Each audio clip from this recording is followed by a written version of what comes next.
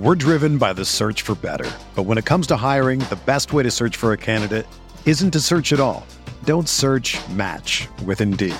Indeed is your matching and hiring platform with over 350 million global monthly visitors, according to Indeed data, and a matching engine that helps you find quality candidates fast. Ditch the busy work. Use Indeed for scheduling, screening, and messaging so you can connect with candidates faster. Leveraging over 140 million qualifications and preferences every day, Indeed's matching engine is constantly learning from your preferences, so the more you use Indeed, the better it gets. Join more than 3.5 million businesses worldwide that use Indeed to hire great talent fast. And listeners of this show will get a $75 sponsored job credit to get your jobs more visibility at Indeed.com/Blue Wire. Just go to Indeed.com/Blue Wire right now and support our show by saying that you heard about Indeed on this podcast. That's Indeed.com/Blue Wire. Terms and conditions apply. Need to hire? You need Indeed. This podcast episode is brought to you by Coors Light. These days, everything is go, go, go. It's nonstop hustle all the time. Work, friends, family, expect you to be on 24/7. Well, sometimes you just need to reach for a Coors Light because it's made to chill. Coors Light is cold lagered, cold filtered, and cold packaged. It's as crisp and refreshing as the Colorado Rockies.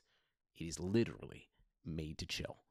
Coors Light is the one I choose when I need to unwind. So when you want to hit reset, reach for the beer that's made to chill. Get Coors Light in the new look delivered straight to your door with Drizzly or Instacart. Celebrate responsibly. Coors Brewing Company, Golden, Colorado. Blue Wire. New England sending QB Jimmy Garoppolo to 49ers. We believe we found the right guy. Garoppolo, quick pass, caught by Kittle. He dives, and he's in. Touchdown, 49ers. Kittle is gonna go. Touchdown. What is going on, ladies and gentlemen? Welcome to another episode of Striking Gold, your 49ers podcast on the Blue Wire Network. My name is Rob Lauder. I cover the 49ers for NinersNation.com. Joining me tonight is my co-host, former NFL defensive back and Deebo Samuel's biggest fan, Eric freaking Crocker. Hey, man, how are you feeling? I'm feeling like a champion, and I think I am Deebo Samuel's biggest fan, man.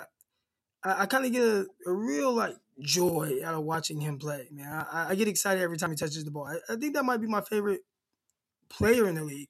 It used to be Odell, but I don't know. I'm kind of weird on Odell right now. Yeah, he's kind of turned into a bunch of shenanigans. You know what I mean? Like it seems like every time you hear about Odell nowadays, it's not because of the plays he's making. It's just for some weird reason or another, which is disappointing because when he first jumped onto the stage, it seemed like he was going to be, and he still can be, but he seemed like he was going to be one of the NFL's greats for like the next decade. You know what I mean? And it's just gone a little weird, but. So, yeah, Crocker said he's feeling like a champion, and there's a reason for that, because unless you've been living under a rock, you know that the 49ers are your NFC champions. They beat the Green Bay Packers at Levi's Stadium on Sunday in what was an emphatic victory. It was not close. And even if you look at the score and you didn't watch the game, and I guess didn't even check the stats, you would see a 37-20 game and be okay. It was a game. It was not a game. It was not a game. The 49ers dominated the Green Bay Packers in nearly every way, shape, or form. And all the score wasn't nearly as lopsided as it was the first time they played them. The game was. The last time they played them in Week 12, they only put up 8 points, and the 49ers were in the 30s again. And this time, the Packers got all the way up to the 20s, but in reality, one of their touchdown was on a huge kind of splash play and blown coverage to Jimmy Graham. And then there was another, or I think it was Jimmy Graham. It was a tight end. And there was just a couple deep throws. 49ers gave up a couple big plays. But for the most part, for 55 minutes of that football game, it was just completely dominated by the 49ers, who – I'm trying to think of the best way to say this, ran wild all over the Packers. That was probably the the most running of the football I've seen in a long, long time. So there's so many different things we're going to be able to talk about this game. And today we're going to spend most of our time recapping the game. We have, from now about a week and a half before the 49ers are playing this Super Bowl. Crocker and I will probably come at you at least another 2 or 3 times before then. So we'll have plenty to talk about. Croc, why don't you hit us with, maybe one of the first things that jumps to your mind from that game? What do you think of? Well, during the game, I had tweeted about how, I said Jimmy Garoppolo might throw 10 times this game. And you know what? Let me find the actual tweet. All right. But it was in context to the 49ers running the ball. And I thought they were running the ball extremely effectively, right? I mean, that's the obvious. And for whatever reason, I knew it would upset, the mainstream media. And, they would have a lot to say about it, with, the whole Jimmy G thing. After not throwing the ball a whole lot last week, 19 times, and then throwing it even less this time. But I think, I don't think I ever expected the level of disrespect towards Jimmy G that I've heard, throughout talk shows, on Twitter. And it's really wild for somebody that did so much. And just now, before we started recording, I was listening to a show. I can't even think of what their names are, but, they had said the 49ers could have this season with Nick Mullins at quarterback. And I just think that this is extremely disrespectful. Extremely disrespectful. For all that Jimmy Garoppolo did this year, what do you have, tied for the most fourth quarter comebacks, top 5, top 10 in every category except for passing yards. His efficiency was through the roof. I mean, it was just, what more do they want from Jimmy Garoppolo? I don't know, man. I don't know. I mean, and what's interesting too is the way that the 2 games unfolded, the win over the Vikings and the win over the Packers. The way those games unfolded is that the media has taken and ran with the idea that Jimmy Garoppolo threw that interception during the Vikings game to Eric Kendricks that resulted in 3 points after the 49ers had already developed a lead.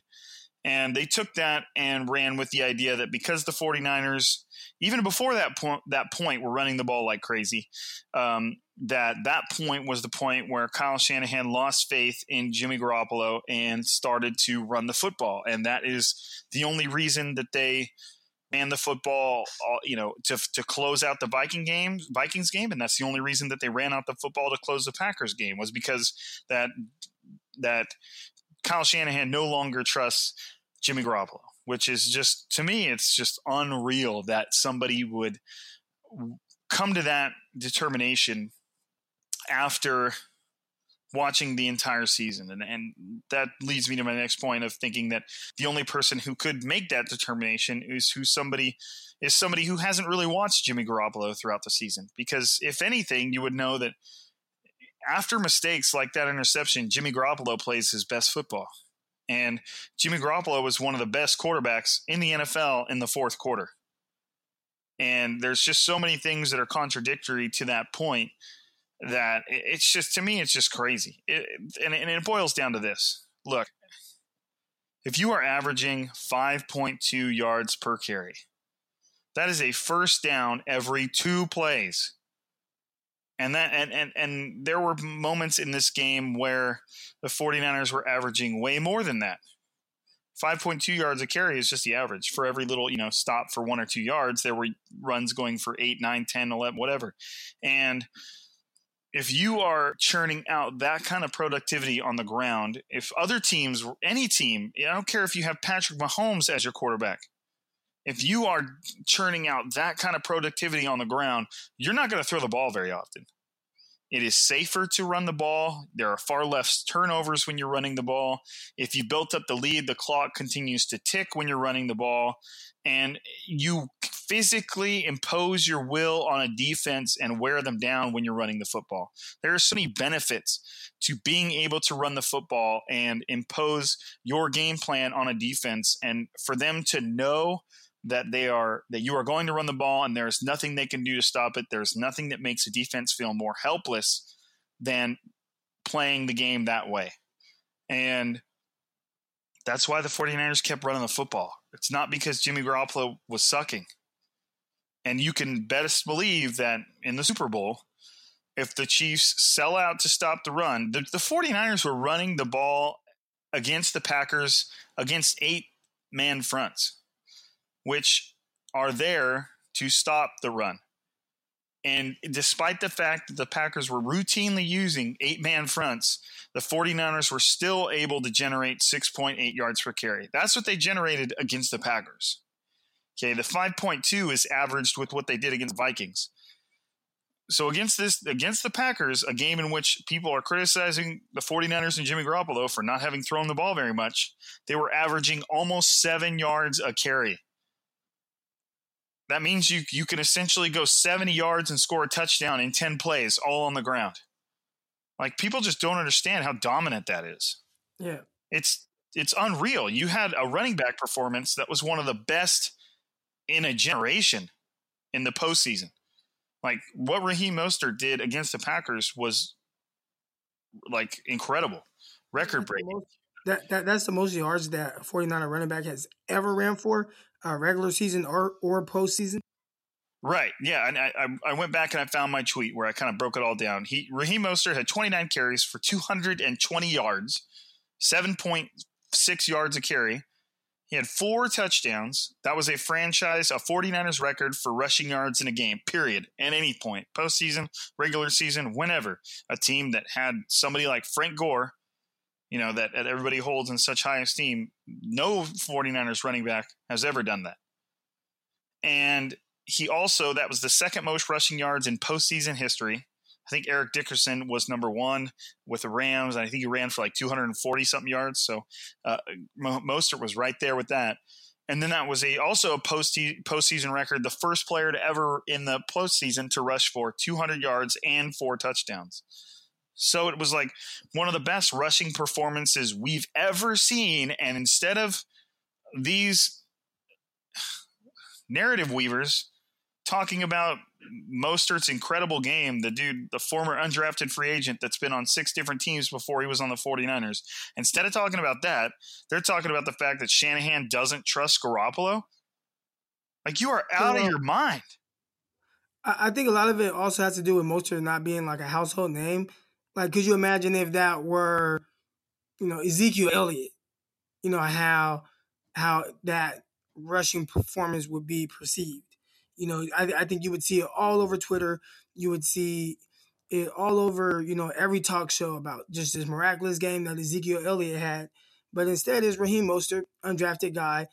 Kyle Shanahan, can turn any back into, a great runner. So it's just, I think that's where he gets like the lack of respect, at least for that performance. And then just to spin it the other way, like you said, and just the disrespect of Jimmy Garoppolo, because now they're saying because the 49ers ran so well and ran so much, their quarterback can't come through in the clutch or can't, move the ball through the air. What I'm hearing is, what I've heard a lot is the 49ers will have, one, people were saying that the 49ers are going to have to throw the ball to beat the Packers, and they didn't. Right, because they ran so much against the Vikings 47 times. Like, they're not going to be able to do that against the Packers. They're going to have to throw the ball because Aaron Rodgers is playing. Well, guess what? Threw the ball 8 times. So, no, they didn't have to throw the ball. Now, again, they did not have to throw the ball. But if they do, Jimmy Garoppolo has shown all year that he can come through in any situation. Do you want a shootout game? Do you want a ball control game? Do you want to be super efficient? Right? The last time, the last regular season game, Jimmy Garoppolo went 18 for 22 against Seattle for 285 yards, no interceptions, no turnovers, and completed every pass in the second half. Is that a guy that the head coach does not want throwing the ball? Like, I'm so confused by that. So confused. In the game before that, he converted on back-to-back third and 16s to put the team in winning position to kick a field goal and win. Like, if a coach has enough faith in his quarterback to throw the ball downfield on 3rd and 16, backed up, most teams just run the ball there. He threw 2 interceptions this game, right?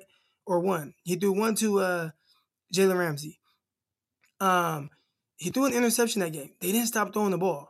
It was 3rd and 16. backed up in their own territory, and he didn't run the ball, which a lot of teams would do, just do a draw play. He went for it, and his quarterback converted. Then he went for it again, and his quarterback put him in scoring position to win the game. This whole narrative of Jimmy G and the disrespect that he's kind of taken on all year is like, man, it is more annoying than anything.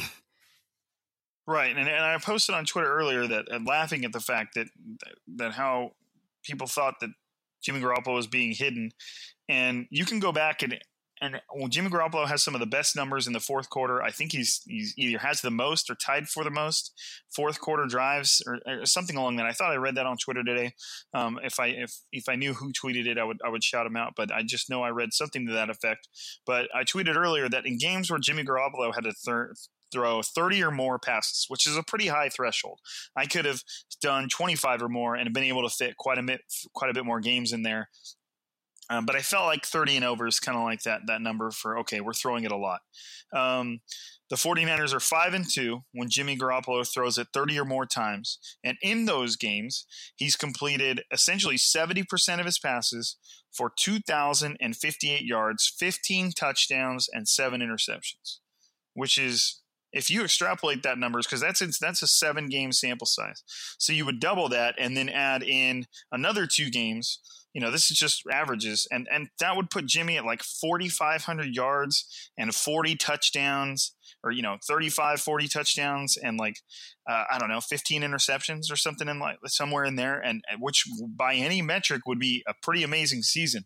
And and those are in the games where he had to throw 30 or more times. I've also tweeted, and I don't have these numbers right in front of me, but Jimmy Garoppolo against playoff teams that made it into the playoffs, he's been outstanding. I think he's thrown 8 touchdowns, 2 interceptions, and averaged well over 200 yards a game. And there's just so many different statistics that you can go to and reference how reliable he's been and how he's helped them win games and how in many games he's been the reason they've won games.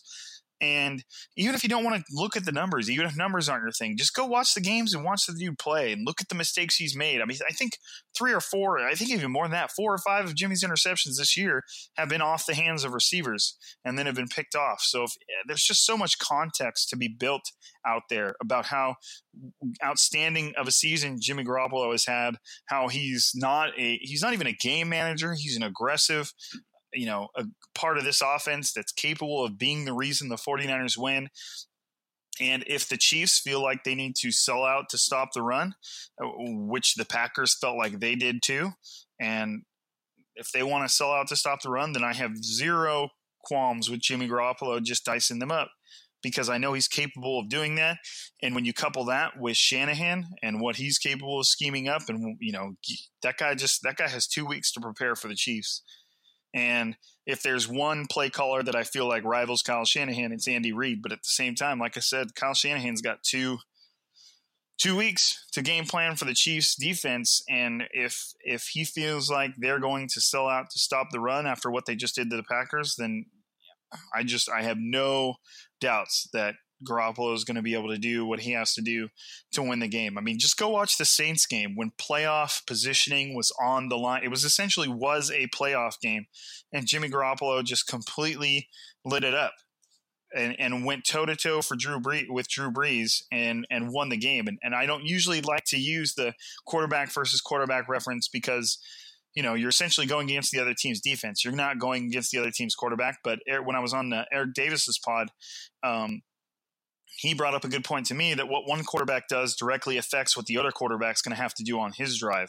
And when Jimmy Garoppolo played the Saints, he completed 75 of his 35 passes, so 26 passes for 350 yards, 4 touchdowns, and 1 interception that I believe was one of the ones that was off the hands of a defender, if I'm not mistaken. But I can't – It was off the hands of Emmanuel Sanders. That's what I thought. I wasn't for sure if that was that one. It was a little out in front of him. Yeah. But I'm just like, what do you want from the guy in order to feel like he can come through in games like that? Even when the 49ers got beat by Atlanta, Jimmy Garoppolo completed 65% of his passes for 200 yards and a touchdown. No turnovers.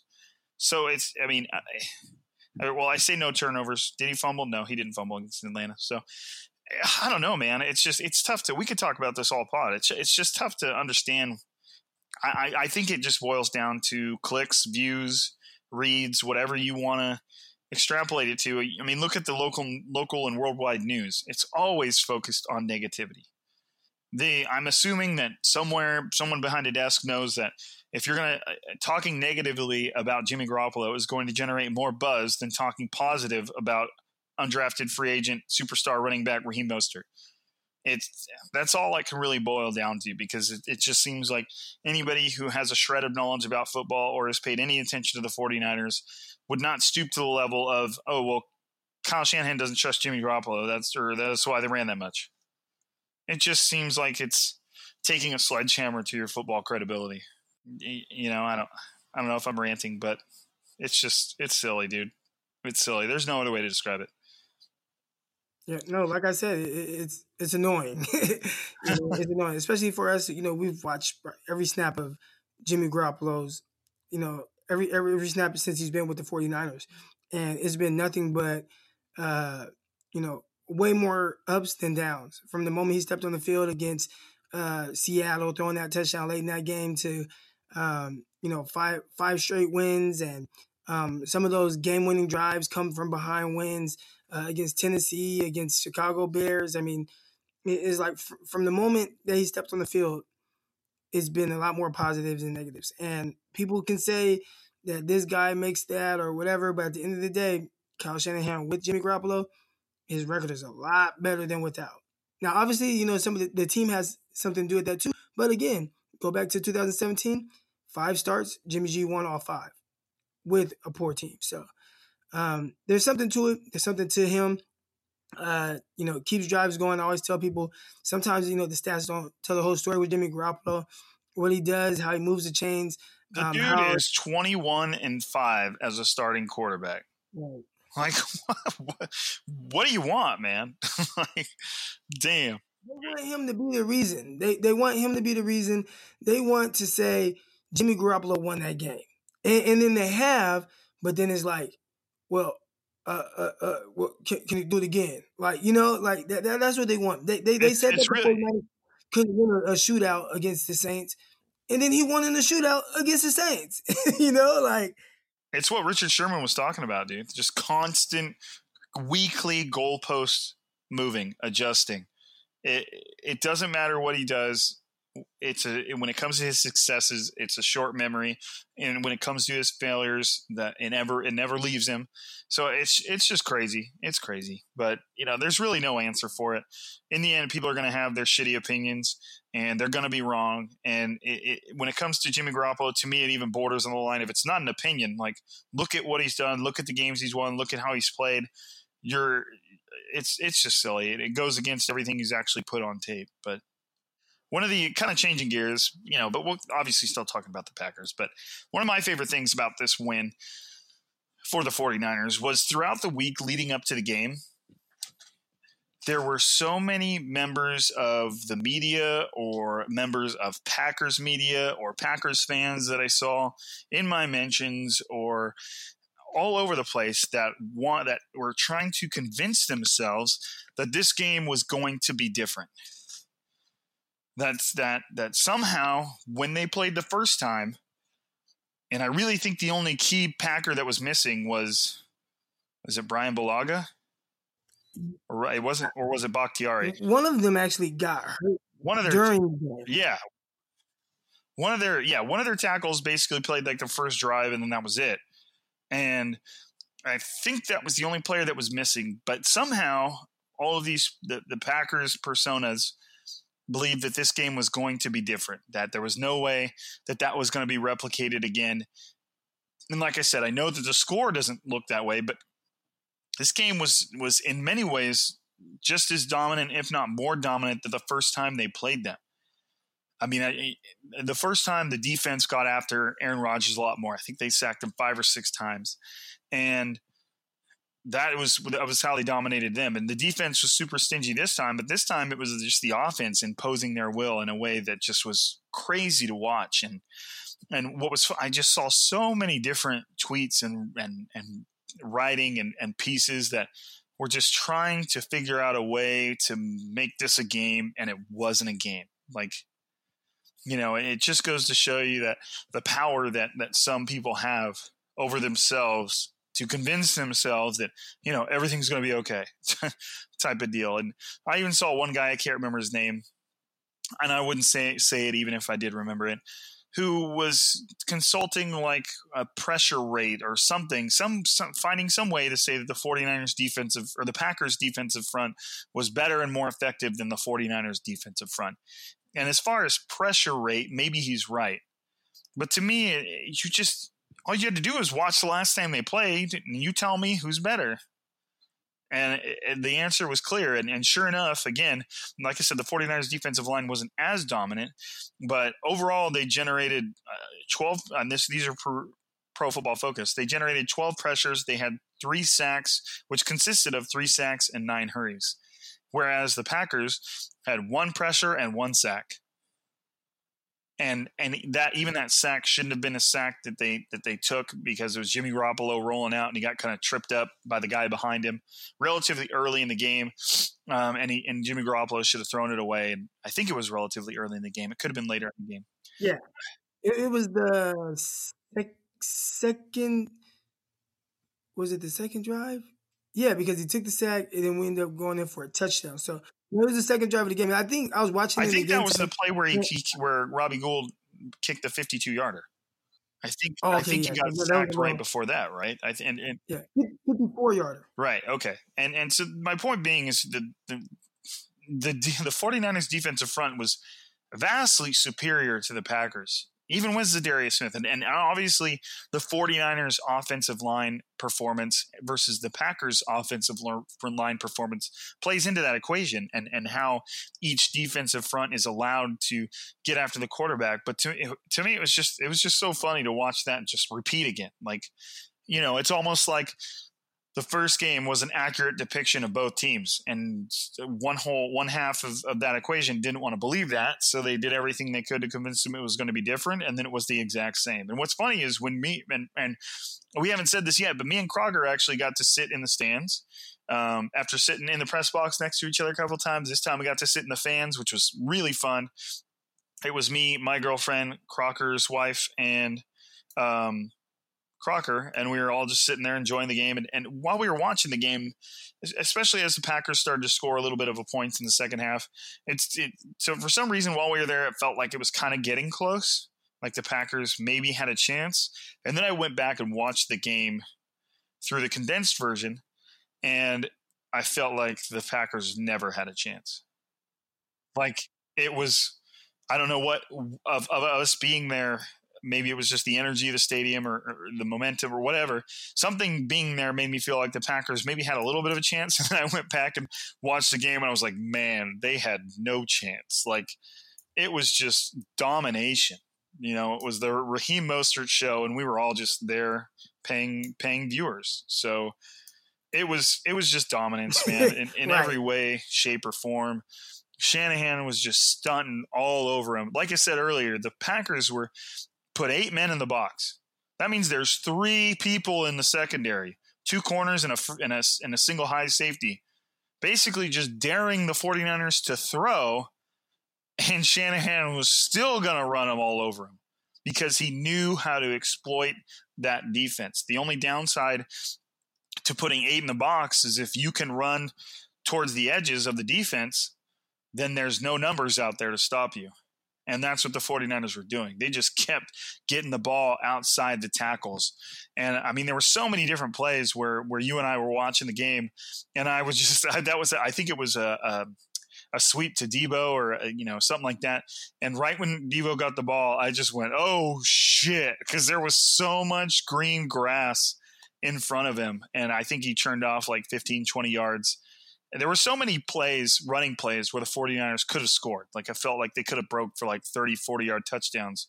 But one of the defenders would get like a shoestring tackle or a trip up. And it was fun to watch, man. It was truly Shanahan's genius on display. Only that guy could average almost 7 yards a carry against an 8-man box. You got any thoughts? You just... Oh, nah, my bad. Nah. No, I mean, that game, I don't know. It was just pure domination, It man. was. Just It was. board. And the big runs with Debo Samuel. I mean, Debo Samuel like had a sneaky good game. I mean, only 4 touches, but he had almost 90 yards. Right. And then to add to the 90 yards in a game where the 49ers aren't really throwing the ball, excellent run block. Really, the receivers in general, the offensive line. I was just looking at some like just the designs on how they do it. Extremely creative, and I think that's the part that's a little bit harder to stop. Like I was just reading some things on Kansas City Chiefs fans or writers, and they were talking about how, people are going to say, how are the 49ers, how are the Chiefs going to stop the 49ers rushing attack? And, the rushing attack for 49ers is just so unstoppable. And they're like, well, the same way they stopped Derrick Henry, and, he only had 70 yards. I will say this, they could come out and just shut down the 49ers run game. But the difference between the 49ers run game and the Tennessee Titans run game, Tennessee Titans line up and just run downhill. Line up, and zone, outside zone, right? Or, whatever they do is pretty much downhill. And, it is what it is when they line up and run the ball. With the 49ers, they'll have Kittle out wide, and then he'll motion down tight. And then Juszczyk will motion from the right side to the left side. And then they say hike, and then Debo Samuel's doing like a ghost motion, and then they come back and hand it off to somebody the other way. So it's just a little bit harder to stop the 49ers run because you have to be so much more disciplined. It's not just straight downhill. There's a lot of window dressing that comes with it. So in the sense of like stopping the run, 100%, it can happen. We saw it against the Cardinals. They, in the second matchup, I believe it was, they held the 49ers to 34 rushing yards. And, that guy, Jimmy G, he's going to have to throw the win. He threw the win, right? 424 yards, I believe, 4 touchdown passes.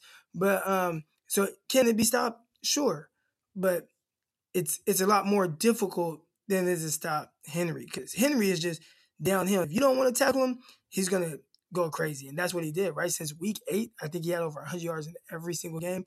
And this was the first game since week 8 that he got held for under 100 yards. So, the Chiefs, they're going to bring it, man. They're going to bring it. I know we're talking more about the Packers game. I'm pretty sure next week we'll get into the Chiefs game. But, yeah, man, the Packers, they just had no answers for anything that the 49ers were doing. And it was really crazy to see. It was crazy to see that. Well, the one thing I want to get you to talk about before I forget about it and it leaves my mind is what is your take? And I know you spoke a little bit about it on Twitter. What's your take on the Darrelle Revis versus Richard Sherman, who plays real cornerback and stuff? Like, what are your feelings on that? So I understand it from both point of views, right?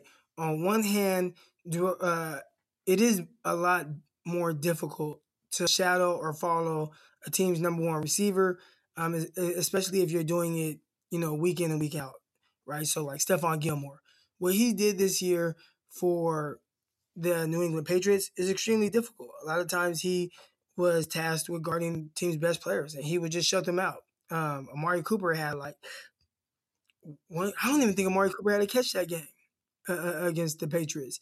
There were a couple times where, teams had him and, went after him and were successful. And that's going to happen sometimes, right, when you're guarding team's best receivers. But for the most part, man, he was really good, and he limited a lot of number one receivers. Well, Richard Sherman, he doesn't do that. And I think that's what the whole beef was about, where Revis was saying, hey, if you are who you say you are and you're as good as you say you are, because, Richard Sherman has been talking about his numbers and his stats in publicly and on Twitter over the last few weeks. Reeves is like, if you are who you say you are, why don't you go follow number one receivers? And I think that Richard Sherman's response would be, that's not asked to me, right? So, when you talk about the Jets and what they did with Revis, sometimes Revis, I think they did it more based on matchups, because some weeks Cromartie would guard the number one receiver, and then the other weeks it would be Revis guarding the number one receivers. So, it kind of just depended more on the matchup for that week. But as you see, Richard Sherman doesn't really do it. Now, I went back and watched some film, and he does do it sometimes. He started off doing it at the beginning of the Packers game, but if I'm mistaken, I haven't heard the post-game press conference, but it sounded like that was more just to kind of throw a different look at the Packers. But I went back to 2014, and Richard Sherman was shadowing Dez Bryant. Dez Bryant lined up on the left. Richard Sherman lined up on that side. Dez Bryant went to the right. Richard Sherman would line up on that side. Dez Bryant went to the slot. Richard Sherman went to the slot. So that was a game where Richard Sherman was shadowing guys. Now, I don't know how many other times he's done that throughout his career. I just remember that game specifically just because I'm weird like that. I just remember certain things.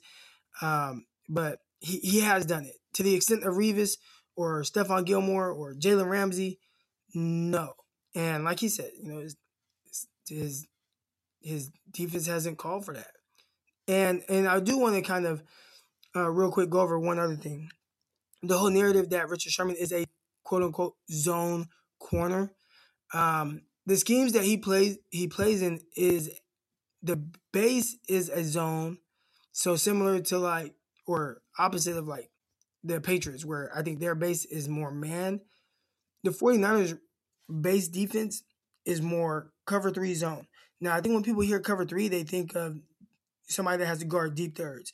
But a lot of what they do, if you watch the 49ers line up, they're pressed up from the line of scrimmage on. So in their third, they cover an entire third. So it's almost like man coverage. Right, and I have to explain that a lot to my football players, and obviously, of course, you have to explain a lot of stuff to middle school players. But what people don't realize is you might be playing zone, but if there's only one guy in your zone and you got a deep thirds, then it's man coverage. That's your guy in your zone, and you're playing him the whole time. It really doesn't – a lot of times doesn't turn into zone unless you have multiple receivers on your side with multiple routes at different levels and stuff like that. But if there's nobody else over there, then that's your man. And a lot – sometimes zone corners, zone coverages could shift into man coverages depending on the formation and all this stuff. But it's just funny that people use the term zone corner as like it's a bad thing when a lot of those snaps ends up being man coverage because there's only one guy in your zone and you have to hold him down. Yeah, I don't know, man. People are weird. Right, 80% of the time.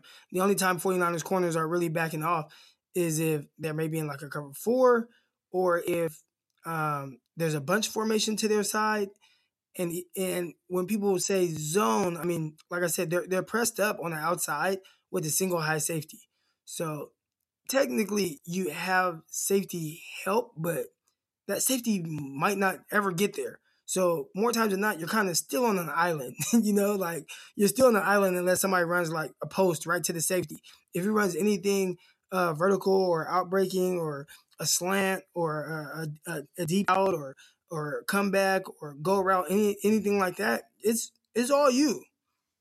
Sherman has to guard all that. Digs, crossers, all that's going to be the cornerback.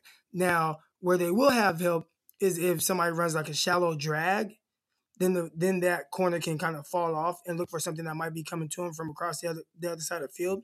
But for the most part, it's not your typical sky cover 3 zone that the 49ers are typically playing. Or that the Seahawks played.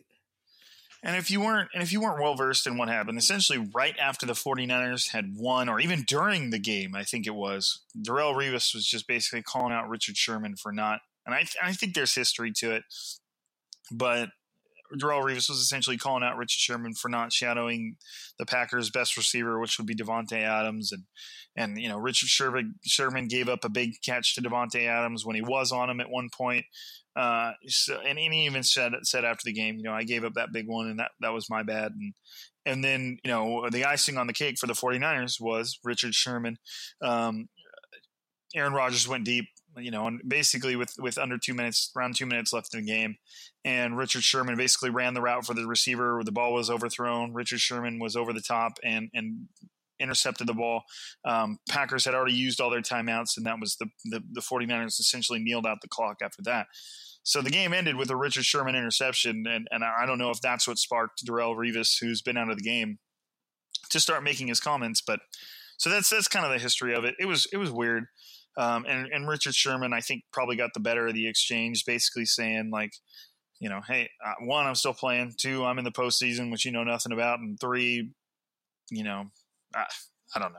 It's whatever. They're just going back and forth. But there were so many interesting things about that game to me. And one of the biggest ones to me is it seems like throughout the course of the season, and again, this is a change of subject type of deal. I feel like the 49ers have, and if you haven't seen it now, obviously they're going to the Super Bowl. We weren't ever going to see it if you haven't seen it now. But I feel like the 49ers offense and the team in general has like evolved into its evolution is complete. It's their final form for all you Dragon Ball Z fans out there.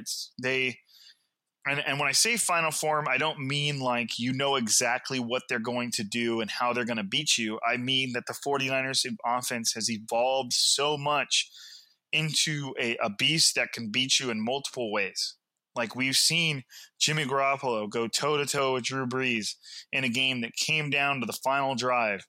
And he put the ball on the money to George Kittle, who made an outstanding play and got the team within field goal range. And we've also seen an undrafted running back rejected by 6 teams run for over 200 yards. And we've seen the 49ers trio of running backs run for, major yardage.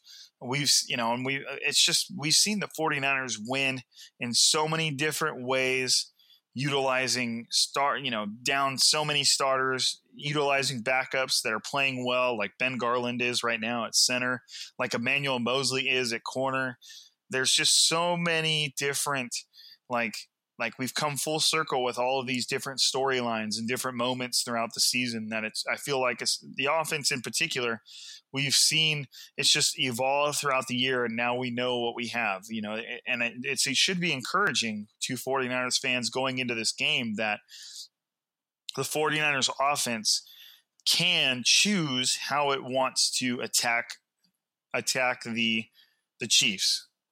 Then the Chiefs have a pretty good running game, I believe. I believe the Chiefs offense has a pretty good rushing offense.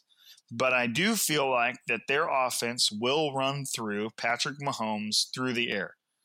And I'd have to take a closer look at their running game to see if they've been among one of the best teams. But it's just, to me, it's the 49ers have just evolved and grown into just a beast that, pick your poison. Like, what do you want to do?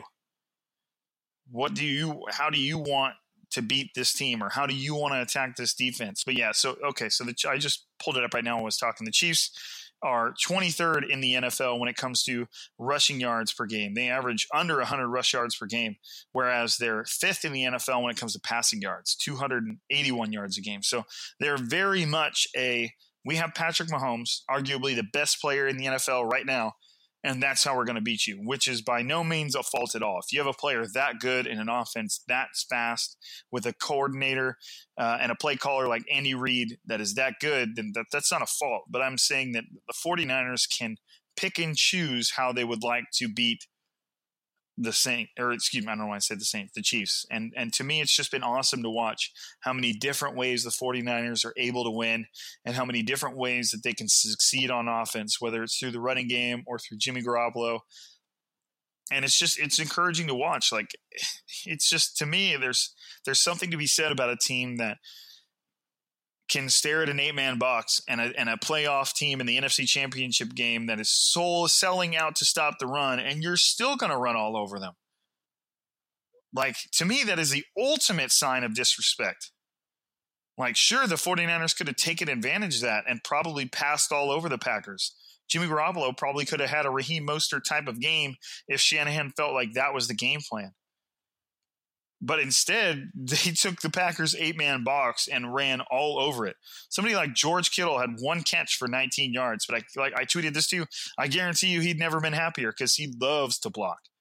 And he was one target. What's that? I said on 1 target. Right. Yeah, he was one of one. The 49ers, that should scare you as a team about to face the 49ers. The 49ers obliterated the Packers, and their best player on the offense, in George Kittle, only was targeted 1 time, and that was not because the Packers shut him down. It was because the 49ers decided they were going to run the ball all over you. The 49ers only attempted 8 passes. It's not like they kept trying to get Kittle involved and, they were incomplete. He was tightly covered. It wasn't open. They only attempted 8 passes. And Jimmy Garoppolo completed 75 of them. So to me, it's just been awesome to watch this team evolve into a team where every single player is completely bought in what Kyle Shanahan and John Lynch have promoted since day one. You have receivers that are blocking their ass off. You have backups, you have starters who are getting benched, like Ahkello Witherspoon, who immediately go to look for work in other areas. Like, go to the special team coach. How can I help you? Give me Mosley snaps. And he was right in the middle of the celebration after the 49ers beat the Packers for the NFC Championship. You would think maybe a guy who had just been benched might have a little bit of, a little bit of salt, a little bit of discontent, like he's not happy where he is, but that's just not this team. And to me, it's huge kudos to the men within that locker room that have banded together, and the coaches all the way up to the top, all the way up to Jed York, that has cultivated this atmosphere where everybody's together, everybody's in it together. There are nobody's in it for themselves, and it's about the team, and it doesn't matter how they win. Jimmy Garoppolo doesn't give a shit if he doesn't throw the ball. George Kittle doesn't give a shit if he doesn't catch the ball. And even it's the inverse. Running backs don't care if they're not getting carries, and the 49ers are throwing it. It's been so awesome to watch what this team is capable of evolving into, and whether they win the Super Bowl or not. I feel like the 49ers have built something that is capable of sustained success over the next, whatever it is, 3 or 4 years. It's just been impressive to watch, and it's cool. It's hard not to be invested in these guys, having been in that locker room since Shanahan started with the team. And obviously I haven't been in the locker room as much as a lot of the beat writers, but I've come to know a lot of these guys, and especially Raheem Mostert, who I play Xbox Live with frequently. The dude is the most humble guy who just was biding his time all year, not complaining about a single thing about the fact that he wasn't running the ball. He started the year off as a 4th string running back that was kept on the team because he was great on special teams. And now here we are going into the Super Bowl, and he just authored one of the greatest running back performances the NFL has ever seen. And, it's just crazy. Like, I don't know how else to describe it. I wish I was better with words, but it's just been so impressive to watch what this team is capable of, or what this team has become over the course of the season, despite the fact that the last 2 years have spent pretty much losing all the time. Right. I think the thing to sum up what we're seeing with the 49ers is they execute. They execute on both sides of the ball, and I think as a team, especially if you have good players like the 49ers do, that's probably like the ultimate compliment. Just that there's no BS, there's no political agendas, there's no me or my's. There's just execution.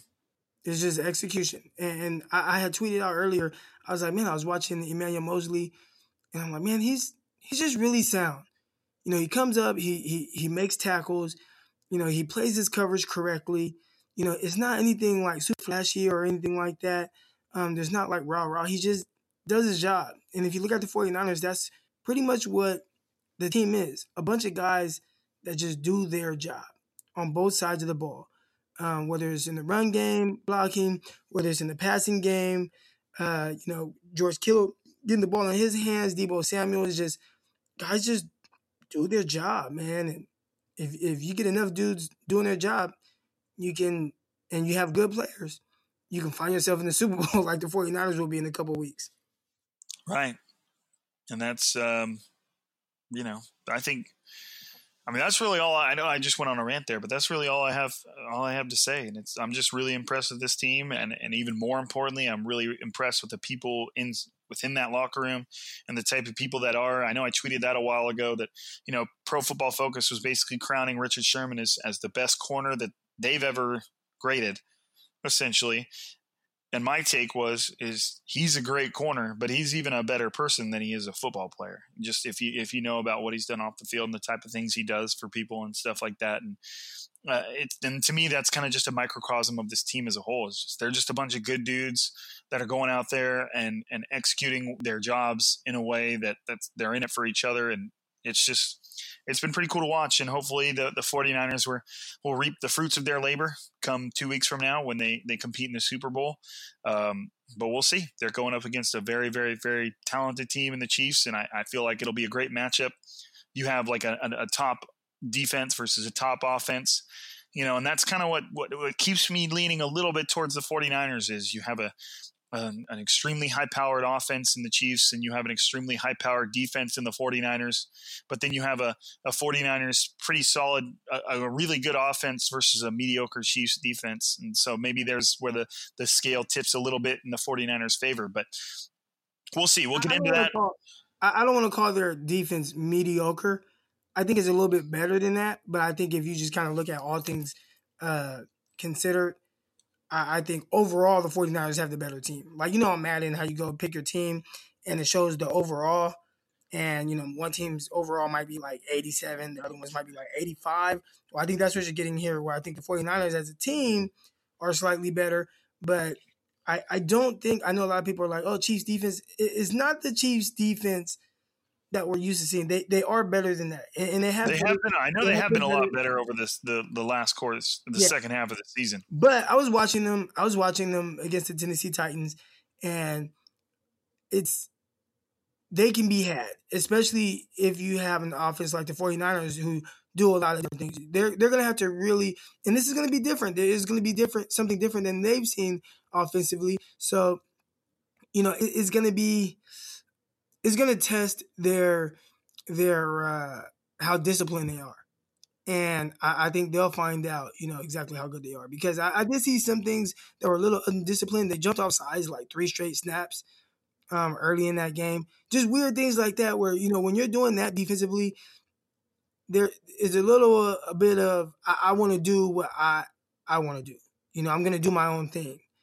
And if you have enough of that throughout a game, with the 49ers, the way that they run the ball, or even in the pass plays, if you have a guy thinking, I'm going to do my own thing, that one guy getting out of position will end up being a 50-yard touchdown, and I think that's the difference between the 49ers and Tennessee Titans, where the offense is not even close as far as what the offenses are able to produce. And I think that's what reading some of the things that Chiefs fans are saying, they think that the 49ers offense is similar to the Tennessee Titans, where it's just, let's just run the ball. And it's like, man, it's a lot different. It's a lot more complex. And 49ers really can hit you over the top with the best tight end in the league. Chiefs might say they have the best tight end in the league, but and Deebo Samuel, Deebo almost scored by running people over last game, over the middle. I mean, it's just, there's a lot of other things with the 49ers offense to it, and I think people are kind of missing that because 49ers haven't had to do it so far in the playoffs. Right, and I don't want to get rolling too far into the Chiefs because that's definitely going to be something that we cover. We'll devote an entire episode to it. And like I said earlier, I feel like me and Crocker, at the very least, we'll record 2 more podcasts between now and the Super Bowl. They might both be next week. There might be another one this week. I have no idea. We'll figure it out. But you can look forward to at least another couple episodes of Crocker and I, and Kevin will jump on here too, 1 or 2 more times. And so there should be a ton of content coming your way. Obviously, you can always find us on Twitter. You can find me at Rob_Louder, Lowder, and you can find Crocker at Eric_Crocker. And always hit us up on there. Say what's up. Talk football. We're always tweeting on there and sharing our thoughts outside the podcast. Make sure you guys, rate, comment, subscribe, download, do all that stuff with the podcast that keeps our numbers up and keeps us going. And again, as always, I appreciate you if you're here. I appreciate you if you're listening. it's always a pleasure to know that we got, and that brings up another point is I probably want to say there were maybe 4 or 5 times between Crocker and I, maybe more, where fans at the 49ers game, kind of stopped us and said, "Hey man, what's up? I listen to your guys' podcast all the time. It's awesome. I appreciate you guys doing it every day," or, whatever. I can't remember exactly what was said. But that was really cool. And it was really humbling. And it was really awesome to know that the amount of time we spend talking 49ers with you guys, manifests itself in ways like that, because it makes it all worth it. So it was really cool to have so many fans come up and say what's up and introduce themselves. And I didn't have any idea that I was recognizable. I told Croc before the game, I'm like an average looking white dude. So, I mean, I thought I had that going for myself and I could fly under the radar, but that was not to be. And I really appreciate the fact that you guys were saying what's up and introducing yourself. But that's it for us for today. Again, I appreciate you guys being here. As always, keep listening, keep tuning in, keep showing us love on Twitter and on iTunes and the reviews and all that good stuff. We really appreciate it. We do see it, so keep showing us love. But again, we'll be on here a couple more weeks before the 49ers are in the Super Bowl. But for now, this is Striking Gold, signing off.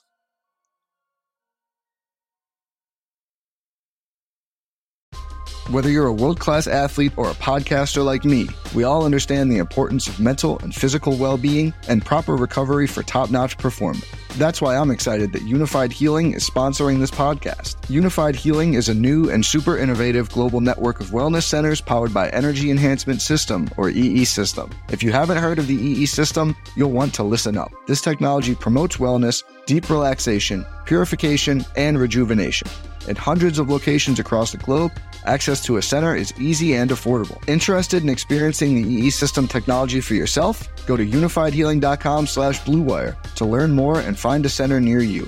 That's unifydhealing.com/bluewire. No material or testimonials on the Unified Healing website are intended to be viewed as medical advice or a substitute for professional medical advice, diagnosis, or treatment. Always seek the advice of your physician or other qualified healthcare provider with any questions you may have regarding a medical condition or treatment and before undertaking a new healthcare regimen, including EE System.